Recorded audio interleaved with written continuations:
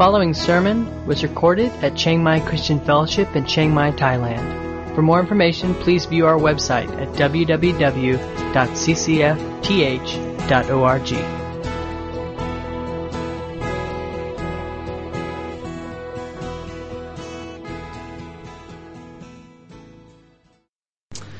So today we're going to dive in to Romans chapter 8, 26 and 27. So last week we talked about the hope that we have in Christ and how exciting it is that we have hope now in this place on earth. Not just something to look forward to in eternity, but that we have a hope now. And this passage starting in verse 26 is something that carries on from that. And so I want to start by just reading verses 26 and 27, and then I'm going to tie it in and to also verse 24. So starting out, and I'm reading from the ESV, verse 26 says, "Likewise the Spirit helps us in our weakness, for we do not know what to pray for as we ought. But if the Spirit Himself intercedes for us with groanings too deep for words. And He who searches hearts knows what is the mind of the Spirit, because the Spirit intercedes for the saints according to the will of God. The Holy Spirit pleads for people in God's own way." Now last week we talked a bit about verse 24, and verse 25 is kind of a sidebar that is in the middle between verse 24 and 26, but I want to read 24 and 26 together so that you get the context. "For in this hope we were saved. Now hope that is seen is not hope, for who hopes for what he sees? Likewise, the Spirit helps us in our weakness, for we do not know what to pray for as we ought, but the Spirit Himself intercedes for us with groanings too deep for words." Paraphrased kind of together, those verses go in quick succession to read essentially, as hope sustains us in our time of suffering, so also the Spirit sustains us in our time of weakness. Today, as I was going through this passage, I was thinking back to when I was in college and I had to take my theology classes and my biblical study classes, and I remember my theology teachers trying really hard to explain the Holy Spirit to me. What analogy, what modern day analogy can we possibly use to give us an understanding of what the Holy Spirit is? And I remember really this analogy grossly underdoes what the truth is. But my theology teacher used to say, just think of the Holy Spirit as your personal translator that knows your heart. That's what you think of. So as I went into this passage, I started thinking, interceding on my behalf. I've got this translator, he's in my heart, he's constantly interceding on my behalf. And I quickly found that misses the mark. That it's so much deeper than that. It's so much more than that. And just like most analogies that we try and use to understand the Trinity and Scripture in our hearts, if they're not from the Bible itself, oftentimes we miss the mark. So today I'd like to take you back to the analogy that we talked about last week and the weeks before, the Father idea, and how God is our Father. And what does this mean as far as the intercessor goes? Now, starting off, why does God intercede? What is the point in God interceding? Does He have some need to intercede in our lives? Would we be fulfilled without His intercession? So I went online and I did some research and I figured out that there's a couple of ways that you can explain this disconnect, and one of them is with a really good comic. So Kirby, if you'd move the comic in here, it says, think what you want.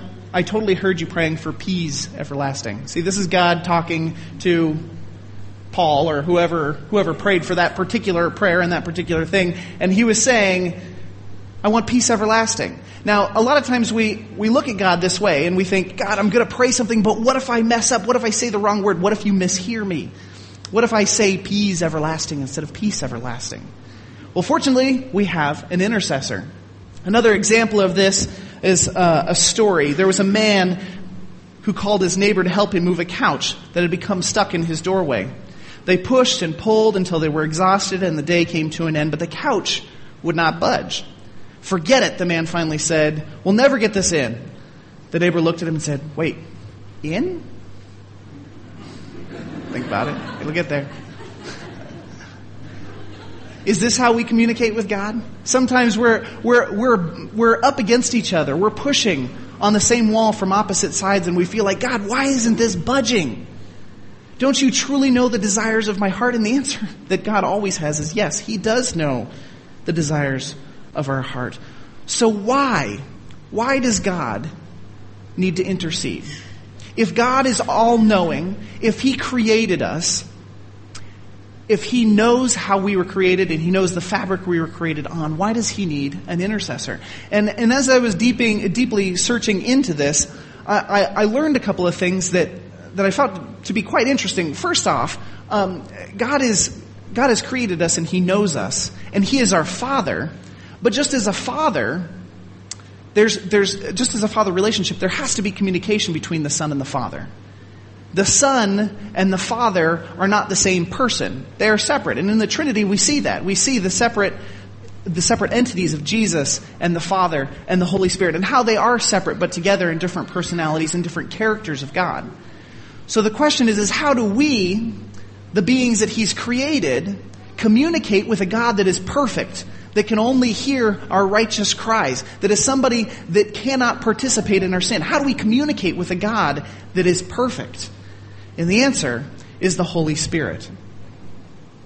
In John, it goes over and over again about how we need an advocate, and how Jesus was telling the disciples, I have to leave.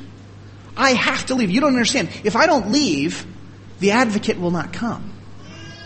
If I don't leave, the advocate will not come. Now, in this particular culture and context, you have to understand they're coming from the old law, where they're under the law, where they're very much so burdened by the law.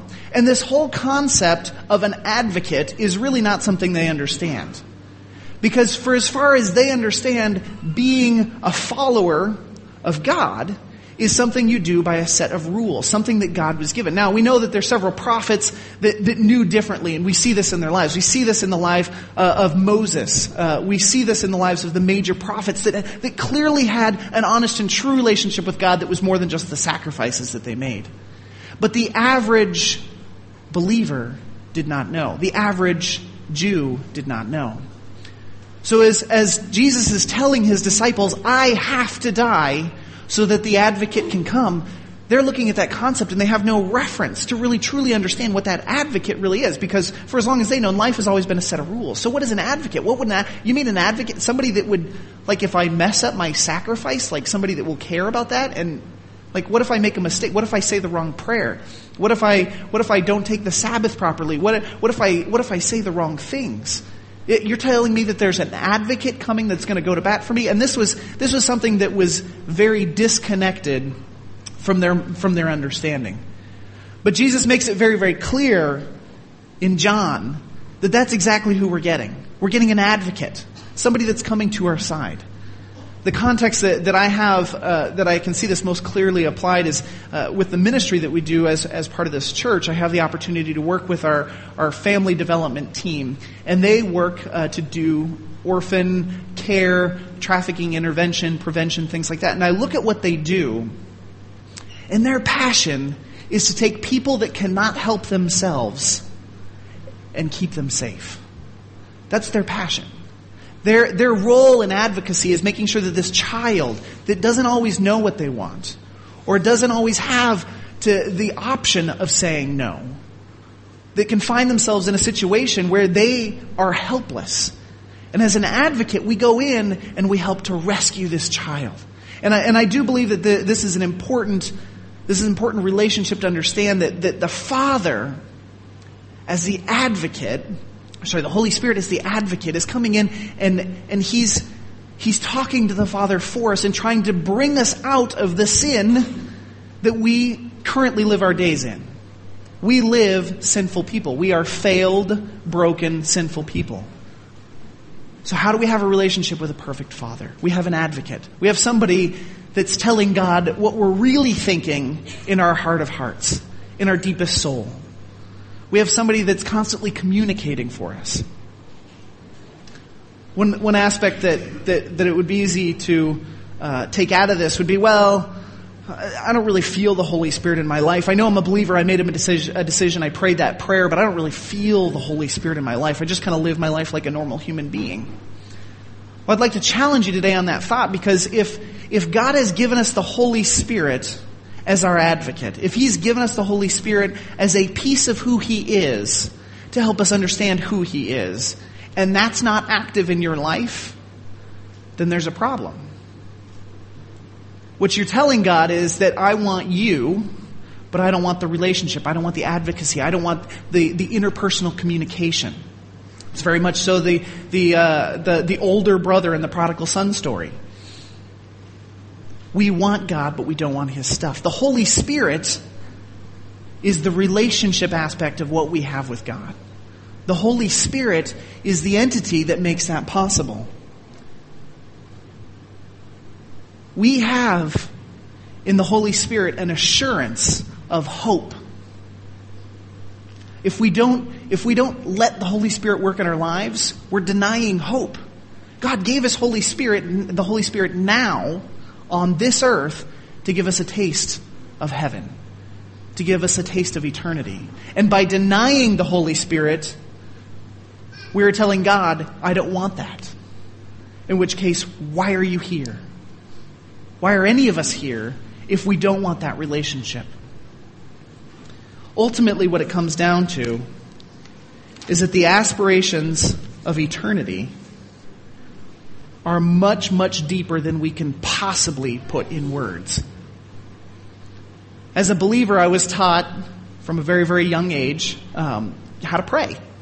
It's something we all go through in Sunday school, right? They kind of teach you the Lord's Prayer, and you understand that you just talk to God. And how many of us have heard our parents or somebody that we admire tell us that praying is just talking to God. It's just talking to God. And through this, I believe that it goes much deeper than that. I think that maybe we're doing people a disservice by even telling them that praying is just talking to God. Because talking to God is only communicating to God what you can verbalize. If you can put it in words, then you can pray it. Well, the Holy Spirit here is obviously serving a different role in that, and he's talking about these moans, these groans, these emotional sounds that are so much more than anything we can put into words. We can't just say what we mean to God. God is searching our heart for true and deep meaning. We must communicate with our Father in a way deeper than is just the words. And I feel like that's a great place to start. I think we should teach people how to pray. And I think that talking to God is a great way to start understanding the relationship. But if that never matures into something deeper, if that never matures into somebody that's willing to sit and pray and be silent, if that never matures, then the person never matures spiritually. The person is always dependent on the words that they can form in their mouth. And if we settle for that, we're only experiencing just a tiny bit of what God's given us. In fact, I would almost go to say we're not really experiencing a whole lot at all of what God's given us to experience. God is something so much deeper to us. Ultimately, another reason, plain and simple, why do we have an advocate? Because we're weak. We're going to fail. Have any of you failed yet today? Quite a few. Just raise those hands real nice and high. We'll point you out. You can receive prayer after the service. No. If we are going to fail, which we are, God in His love has given us the Holy Spirit in order to deal with that failure. He's given us the Holy Spirit so that we can still have a confident relationship with Him. We are weak, and so therefore we need the Spirit to plead on our behalf. It shows Romans 3:23, for all have sinned, fallen short of the glory of God. We are absolutely incapable of a relationship directly with God the Creator without the intercessor Holy Spirit. Because we have fallen. We are unrighteous. We can't do it. The whole idea of this advocate, somebody that comes to the aid of us, that joins us, that is bearing a burden along with us. I think we misinterpret this because we don't have a godly father image here on earth. I mean, we do. A lot of us have good fathers, but none of us have perfect fathers.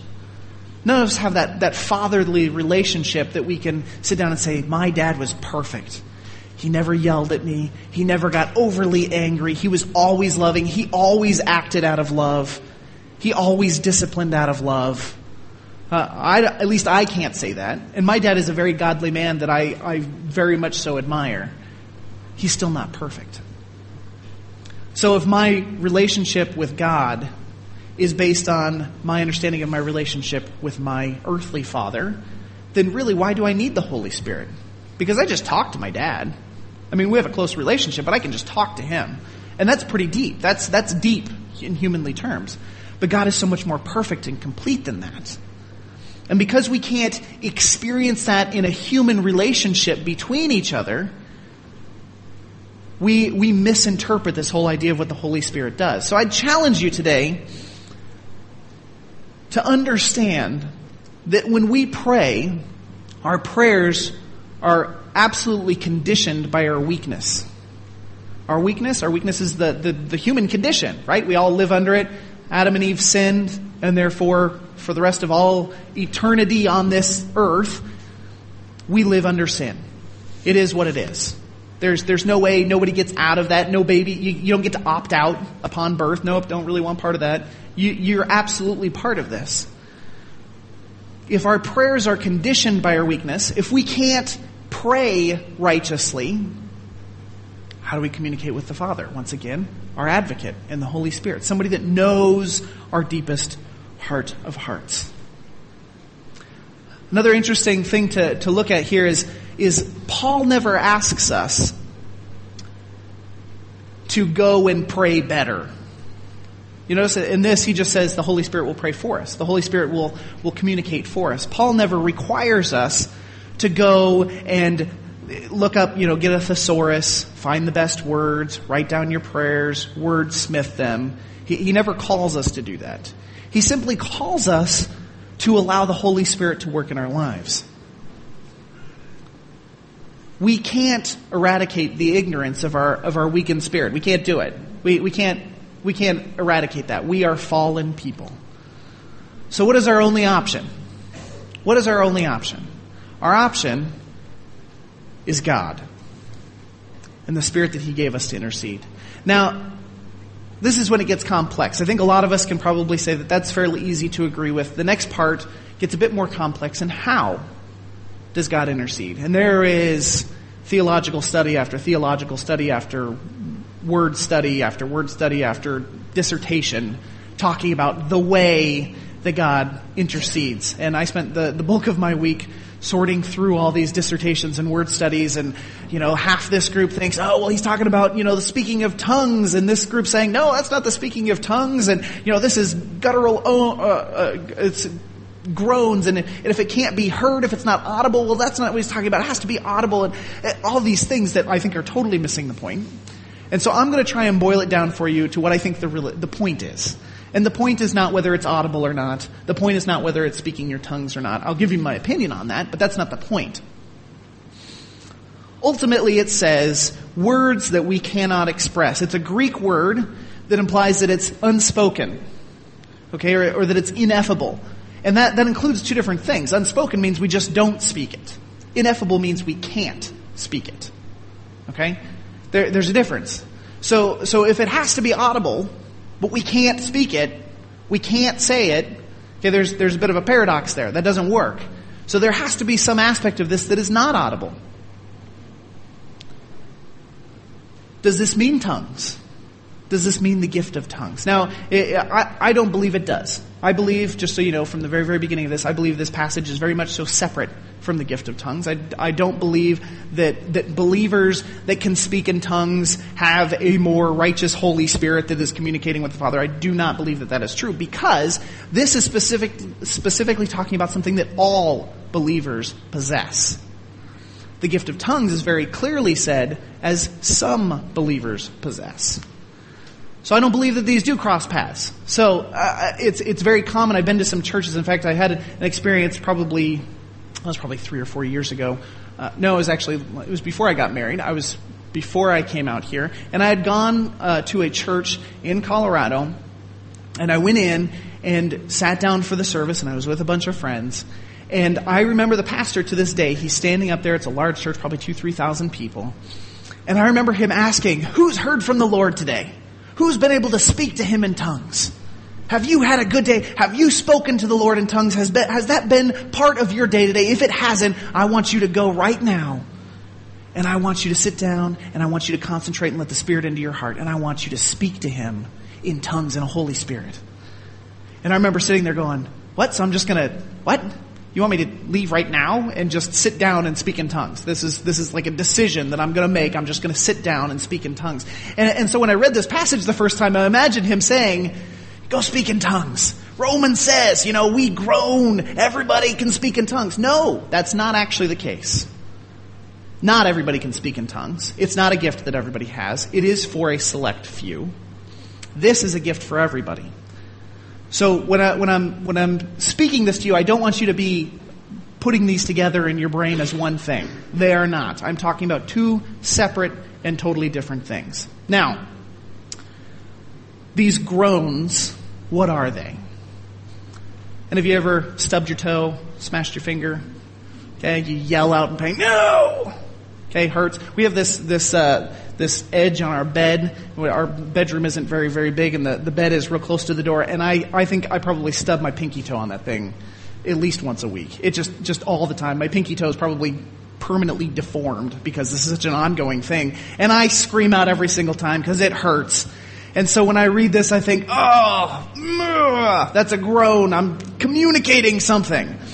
And then I realize how amazingly humanly that communication is and how it's not even righteous enough to communicate with God. Because it's coming from me. It's my communication. It's my vocal input. Now, don't get me wrong here. I do believe that your vocal input in prayer is worth something. I'm not saying that if you pray out loud, it doesn't do anything for prayer, because I believe it does. It's very, very clear in Scripture that we are commanded to pray. Here's how you pray. Pray. Do it. That's the command. We need to be obedient to that. So I'm not saying that anything audible does not affect your prayer. But what I am saying is that when you do make audible prayers, when you do make audible groans, those things still have to be taken through the filter of the Holy Spirit and truth before they can be received by the Father. And I think that that's an important distinction, because you know what that does? That gives us just an amazing amount of freedom. Right? If I was worried about offending God every time I stubbed my toe, okay, it would change my life a lot. If I was worried that my salvation teetered on the scale that said, oh, that prayer wasn't very good. I'd have used a different word. Are you really sure? I imagine sometimes God sitting up there going, you sure you meant that word? Are you really sure that's the word that you wanted to use? And you imagine the scale that's kind of tipping back and forth. And I can pray, and then I try and have a really, really good prayer, and that tips the scale back the other direction a little bit. And then I stumble over my words the next time, and the scale tips. Oh, and then I remember a verse. I remember to include Scripture on this prayer. So then it tips back that way a little bit further. And it's just constant tipping thing. And we feel like we're earning God's ear. And I do believe that we should be passionate about what we pray and that we should not waste our words. But doesn't it give us great freedom that the Holy Spirit is in there, translating, constantly putting the things of our heart in prayer for God to hear? That we can say these things, that we don't have to wordsmith our prayers. How many of you have been in a Bible study or in a prayer group where there's always that one person, right? And their prayer's like 35 minutes long. And they go on and on and on. And they get out their Bible, and halfway through they run out of verses, so they have to go get another translation, and then they include that in their prayer. Oh, and then you would remember to tell them about something you're struggling about, so let's go ahead and share that with the group and pray for it, because that's, we want to share your problems with the group. And, he just goes and goes and goes. And you get this impression that this person is just trying to earn favor. Either that or they love the spotlight. One of the two. It's either pride or favor. One of the two. And it just gives you that feeling of unholiness in your heart. And I've been that guy. How many of you can say that you've been that person trying to impress somebody with a prayer? I can honestly say I've done that. I've been in a place where I'm going to impress this group of people. I get to pray. I have the spotlight now. I'm going to impress them with my prayer. And this was very, very humbling for me to read when it comes down to the fact that it really doesn't matter. that God's translating what's in my heart. And then right now there's a ton of pride in there. And right now that's something that the Holy Spirit is dealing with. And prayer for me is becoming more and more something you do in silence. Something you do just meditating. Now, one practical thing of prayer is it does help me to say things when I pray because it keeps me focused. I think that's valuable. But the more I mature, which is not much, in my prayer life, I do realize the quieter my prayers are becoming. The less wordy. The simpler. Sometimes nothing at all. And I know this is something that Tim, the pastor here, is very, very passionate about. I have the chance to pray with him several times throughout the week, regularly. And I remember when I first came to work with this church and, married into the family business, and I'm trying to impress my father-in-law, and it was probably the first 6 months. And I remember we're praying, and I'll tell you what, it was the most boring prayer time I think I've ever been part of in my entire life. Because my heart was, not in the right place, and Tim doesn't talk a lot when he prays. So I was just sitting there, and I bet you we sat for 45 minutes while he prayed in his heart, and I just was awkward. And we got to the end of the prayer, and I remember Tim looking at me going, wow, that was just great silence and time to meditate. And I'm thinking, that's what you got out of this? Silence? Time to meditate? Prayer? That wasn't prayer. You didn't say a thing. But now I'm realizing that there's something to that. There's something to silence. There's something to quiet. Another aspect that I think that is important to recognize in this, that the groans that are being talked about in this part of the scripture are a little bit different than in the previous scripture when they talk about creation and man groaning. And then there's another category, that creation groans, man groans, and then the Holy Spirit groans. And there's a difference. And the difference is, and I think this is super, super important, is that the groans that the Holy Spirit does are not ours. That's not our groan. The scripture makes it very, very clear that creation groans, believers groan, and the Spirit groans. And they're in two separate contexts. And so there's another vein of theology out there that says that when I groan, when I speak in tongues, when I engage God, that's the Holy Spirit speaking audibly my words, speaking something that I'm physically saying. And in this particular context, now it's different for the gift of tongues. I'm not gonna go down that path. In this particular context, the audibility of this means nothing. Because it's the Holy Spirit communicating directly with the Father. And it means nothing as to whether I'm saying something or thinking or meditating or whether there's actually noise in the room or not. Because if the noise was important and you happen to be in the Grand Canyon or at a construction site or someplace where nobody could hear what you were saying, is your prayer less valuable in a place like that if you're in the middle of the forest and nobody can hear it? The audibility of it means nothing, because in this particular case, it's the Holy Spirit who's communicating for you. So we don't even do it. It's not even us. It's not about us. It's not about our noises. It's about the Holy Spirit saying, I'm going to groan for you. I'm going to talk for you. I'm going to talk when you don't know what to say. I'm going to say something when there's nothing in there for you to even say, when you don't even know what you want. How many of you have been in that situation? When you're just sitting there and you know you want something, but you have no idea what it is. No idea. You just want something. A lot of people would say that's the Holy Spirit in you saying that you want God. And you can't put words to it because it's so much bigger than words.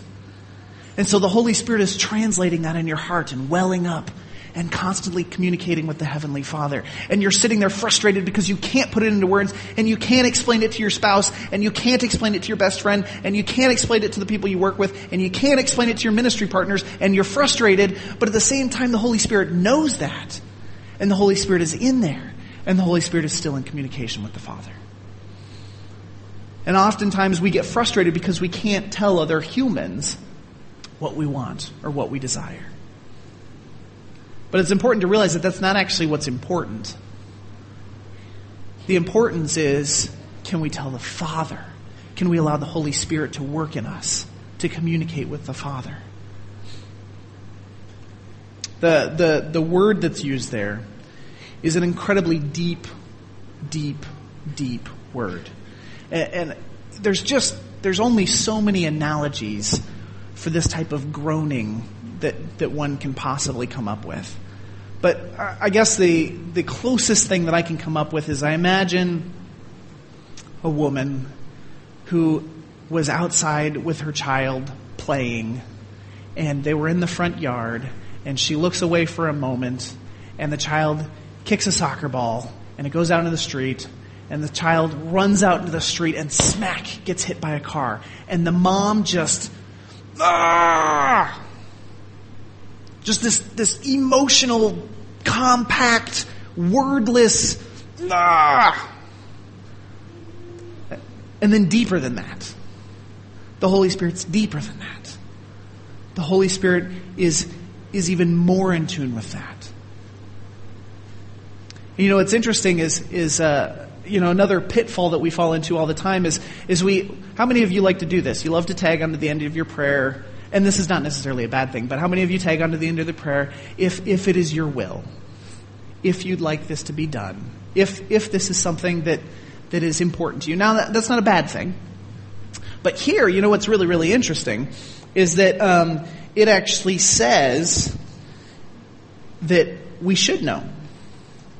The verse, if you read it, says, the Spirit helps us in our weakness, for we do not know what to pray as we ought. As we ought. As we should. We should know what to pray. That's interesting. If I didn't feel incapacitated enough as it is, now I feel even worse because I should know what to pray and now I have no idea. So I finally get myself to the point where I'm okay not knowing what to pray, but then I look at Scripture and I read and I think, well, wait a second. Why does it clearly say there that I should know what to pray? Why does it clearly say that I should seek the will of God when I clearly can't know the will of God? Why am I seeking the will of God when the Holy Spirit is really the only one that can make that connection? And for me, that's very, very frustrating because it's kind of this pendulum. And you realize that, wait a second, maybe this isn't a pendulum. Maybe that this has always been the standard. Maybe the standard of righteousness is that we know the will of God. Maybe that is the standard we should put out in front of us, that we are constantly seeking the will of God and that we should know what to pray. But we're going to fail. But we're not going to know. Just like God wants us to really live perfectly in relationship with Him. That's the standard. But we're going to fail. We're not going to be able to do it. God is working in our lives now, even in our failures. Not just in spite of our failures, through our failures, because of our failures. The Holy Spirit working in our life is a demonstration of God working in our lives now. We cannot deny that. If we question, if we deny the effect of the Holy Spirit in our lives, if we deny the theology that's bound up in the Holy Spirit in His relationship with our hearts and His relationship with knowing the will of God, if we deny that, then we deny God's very proof that He exists in our lives on this earth now. We deny that because He gave that to us as proof. The fact that the Holy Spirit works in your life and you can pray and then you can engage God, that's God's proof. That's God's proof saying, I am there now. I am working in your life now. I am part of your family now. I'm part of your prayers now. The communication that the Holy Spirit enjoys with me now, that's something that you will get to experience firsthand in eternity. But right now, I'm still working. This is the first installment on my salvation plan. You've been saved, and I can't take you to heaven yet, but this is the first installment. I've given you the Holy Spirit. So payment number 1 is done. Now experience that. If we go back to verse 23 and we look, and we see that creation longs, that intense emotional word once again, desires As Tim explained it, we're walking by and the trees are going, look at that believer. Hey, he's a believer. That's so exciting. He's going to experience God today. That's so exciting. If creation is doing that, how much more for we as intelligent believers with the Holy Spirit in our soul should we be excited about what God's doing in our life? I was talking with Lana about this scripture this last week, and she said, I forget the reference of the book, if I could ask her if you're interested in it. But she said the way that author described it, in the Old Testament, the disciples got to live right alongside Jesus and work right alongside Jesus and fish right alongside Jesus and see people healed right alongside Jesus. And constantly they were engaged with him. And we as believers now look back and we would just love to write them a letter, right? That says, what was it like to live and work with Jesus? What was it like to fish with him? What was it like to hear his stories? What was he like as a person? What was it like to engage with him? Well, what's interesting is that if we could take somebody from that time frame and fast forward them to now, how awesome would it be if they could ask us, what's it like to have the Holy Spirit in your life? With Jesus, they were communicating with him. They were talking. It was verbal, and Jesus was all-knowing because he's part of God, so he knew their hearts. But it was a human relationship with him. How many of those disciples would have loved to have the Holy Spirit living in their hearts when Jesus was on earth? And they were longing for a deeper, closer relationship with Jesus Christ that they couldn't have because it was humanly at that time. Then Jesus died. We got the Holy Spirit, and now we have Jesus living in our hearts. As a disciple back then, I don't know. I don't. Which one would you like? Would you like to work alongside Jesus or have Jesus as an active part in your life, in your heart? Which one would you prefer? I suppose it's probably apples and oranges here. It's not an easy decision, but for us to look back and long for that and wish that we had a human relationship with Jesus Christ is for us to negate the fact that we currently have Jesus living in our hearts and we don't understand that, which is why we long for something more. We don't understand that. We don't get it. We probably never will get it. We'll strive for it, but we'll probably never get it. Now, When I came through this, I'll be honest with you, about Thursday while I was studying the scripture, I finally came to the point of going, wait, so if this is the case, if the Holy Spirit is really truly all-knowing and all-communicative and constantly in communication with God, and that really my words are useful as the fatherly relationship and engaging him and being in relationship with him are useful, but not necessarily direct communication with the Father, and I have to have the Holy Spirit and he's going to communicate that anyway, what's the point in me praying? What is the point in me actually praying if the Holy Spirit is right now in my heart communicating with the Holy Spirit? Communicating with God. What is the point? Should we even pray? Yes, as I said earlier, we're called to pray. Ephesians, Matthew, Mark, Luke, John, take your pick. In all of them, it's very clearly defined that we should absolutely be praying. We are called to do that. Prayer is an obedience to that. Prayer is an engagement with the Heavenly Father. Prayer is our active going to him and saying, I know the Holy Spirit's doing crazy, cool, wonderful stuff in my heart that I don't understand, but I'm going to choose to talk to you because that's what I can do as a human. That's what I can do as a person. That's important, and we should pray. We can talk. We can communicate using words. We can communicate using noises. We can communicate using songs and worship and whatever we're going to use here on this earth. We can do that, and we should, because we're engaging God intentionally in order to be in relationship with him. But we have freedom, and the Holy Spirit is truly interceding on our behalf, knowing the will of God. Now, back when we said we should know the will of God, but we don't know the will of God, we're in a great place because the Holy Spirit does know the will of God. So we can. So we might as well pray. Why not pray? Why not engage him? Why not say words? Why not do worship? Why not be in relationships and in small groups and in families and with kids and just constantly be explaining to people and communicating verbally to God the relationship that we have because it's exciting. That doesn't negate the fact that the Holy Spirit is in our hearts It doesn't make it unimportant. Prayer is about a relationship. The act of praying is about a relationship. Well, okay, if we can't really truly know God's will, what's the value in seeking it? Same thing. Relationship. And we're called obedience. Obedience so often just defines things in our lives that we don't even know we need. But God says, be obedient. Find my will, pray, do it like this. You don't have to understand why, but just do it, and I promise it'll be a benefit to you. That oftentimes obedience is kind of our step over misunderstanding. And then in my experience, if you're obedient and you do the things even if you don't understand them, later on as you're engaging in them, you finally realize, oh, that's why. We run into this all the time in our families. How many of you have kids that you've been through this with? Where you just tell them, do it this way. Save yourself a lot of trouble. Just do it this way. I don't want to do it that way. That doesn't seem like the best way. Why would I do it that way? You don't know anything. You're old. You can't even text message. Why would I listen to you? He said, okay, do it your own way. Do it your own way. And they go and do it their own way.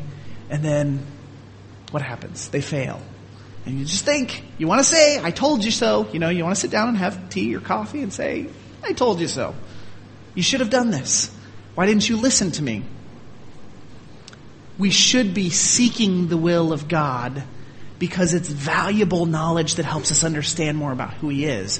In the same way, we should be seeking the knowledge of our parents and our friends and family because it's valuable knowledge about who that person is. When I relate with my dad, I'm often asking him for advice. What do I do about this? What do I do about that? Our relationship is not just determined on the content, but the actual physically me asking him, what should I do? What do you think? It values the knowledge that he has. It shows my obedience to engage him and ask him why, how, what. And that values him. That gives him honor. And on our relationship with Jesus Christ, with God the Father, it does the same thing. When we engage Him, when we pursue His will, when we pray, it values Him. It gives Him honor. It shows Him that we are in need of Him. The standard is that we should know God's will. That's the standard. But we'll never obtain it because we're failures. And that's just the way it is. But we have the Holy Spirit. And that's exciting. So I don't want you to leave here depressed. I want you to leave here excited.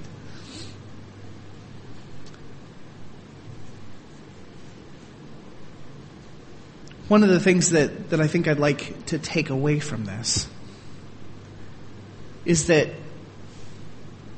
this should be a great deal of confidence and hope in our lives. That God is dealing with our sufferings and our failures even now as we speak through the Holy Spirit who's in our heart communicating with Him. We are failures. We're going to be failures in ministries. We're going to be failures in our families. We're going to be failures in the way we treat our kids, in the way we treat our spouses. We're going to be failures because we're sinful people. That's just the lot we've been given. But that doesn't mean that we have to suffer under that. Hope is a valuable word. Hope is something that we should absolutely pursue. And hope is what we find in the confidence of knowing that the Holy Spirit is our advocate living in us. That's the whole point in the Scripture. To give us hope. Because honestly, this life really isn't worth living without hope. It's not that exciting. It's not that interesting. Okay, I'm an administrator. I sit at a desk. I make spreadsheets. I write annoying emails. That's what I do. It's not that exciting. But I have hope. I have hope, not just in my own personal relationship with Jesus Christ, but in the fact that it gives my work value. It gives my family and my relationships value.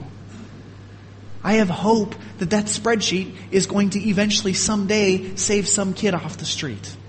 Seems ridiculous, but that's my hope. I have hope in my life. I have hope in my relationship with Jesus Christ. I have hope in my ministry. I have hope in my family. You can ask my wife. not all that great of a husband. I'm still young. She'll tell you all about it. But I have hope in that. And hopefully she has hope because I have hope. It's a whole hope cycle. We have hope in each other's relationships because we have the Holy Spirit in us that's dealing with our failures. To go back to tie it back to the previous week, if we are truly living in intense anticipation of Jesus' return, we should be taking great joy in the Holy Spirit He's placed in our lives. Because it's proof that God loves us, and He's here, and He's active. We have an advocate that loves us with fatherly love and wants a relationship with us, knowing that we will fail and have failed. He has given us the Holy Spirit to intercede on our behalf, uttering and according with God's will the things of our heart. Those scriptures that annoy us because we don't know how to do them, those ones that say like pray ceasingly, never stop, driving down the road, shut your eyes, fold your hands, go off into the ravine because you should never stop praying, those that bother us, this is how it's possible. This is the way that God has made it possible for us to constantly be in communion with Him. This is how it's possible. Our failures don't hinder that Holy Spirit is still in there working through our lives, because those failures are the things that we're interpreting and saying, and those actions that we're doing, they're not the true desires of our heart. Once you become a believer and you are renewed, you're given a new heart, you're given a new spirit, you're given a new hope, a new faith. And so you can be confident. It's pretty exciting. What a loving God that we serve, that He wouldn't let us just sit on this earth and fail miserably without a way out. We serve a loving God. We serve a big God. Let's pray. Heavenly Father, Lord, I pray, Lord, that You would somehow organize these thoughts in our minds and, Lord, give us just the understanding to know, Lord, to feel the Holy Spirit working in our lives. Lord, just how much more exciting it is when we can physically feel the Holy Spirit in communication with You. Lord, thank You for the hope, the truth, Lord, that we can fail and the Holy Spirit is there advocating. When we've lied, He's there advocating. He knows our hearts. He knows the heart of our hearts. Lord, I pray that You would make these things that are more than just things we talk about, more than just theology, more than just books, more than just commentaries, Lord, but that these would be things that go into our life that give us confidence in the way that we live and that we embrace people with love that You have given us. Lord, I pray that as we go from here, that we as a body, as a congregation, would go with confidence, knowing that You are bigger than our failures and have placed the Holy Spirit in our lives to communicate with the Father. Lord, that our relationship with You is the most important thing to You, and that You've given us this relationship in our hearts that even we don't understand. Lord, we thank You for that. Lord, bless the rest of the time that we have today. Lord, bless the rest of the worship. We thank You for these things in Jesus' name. Amen.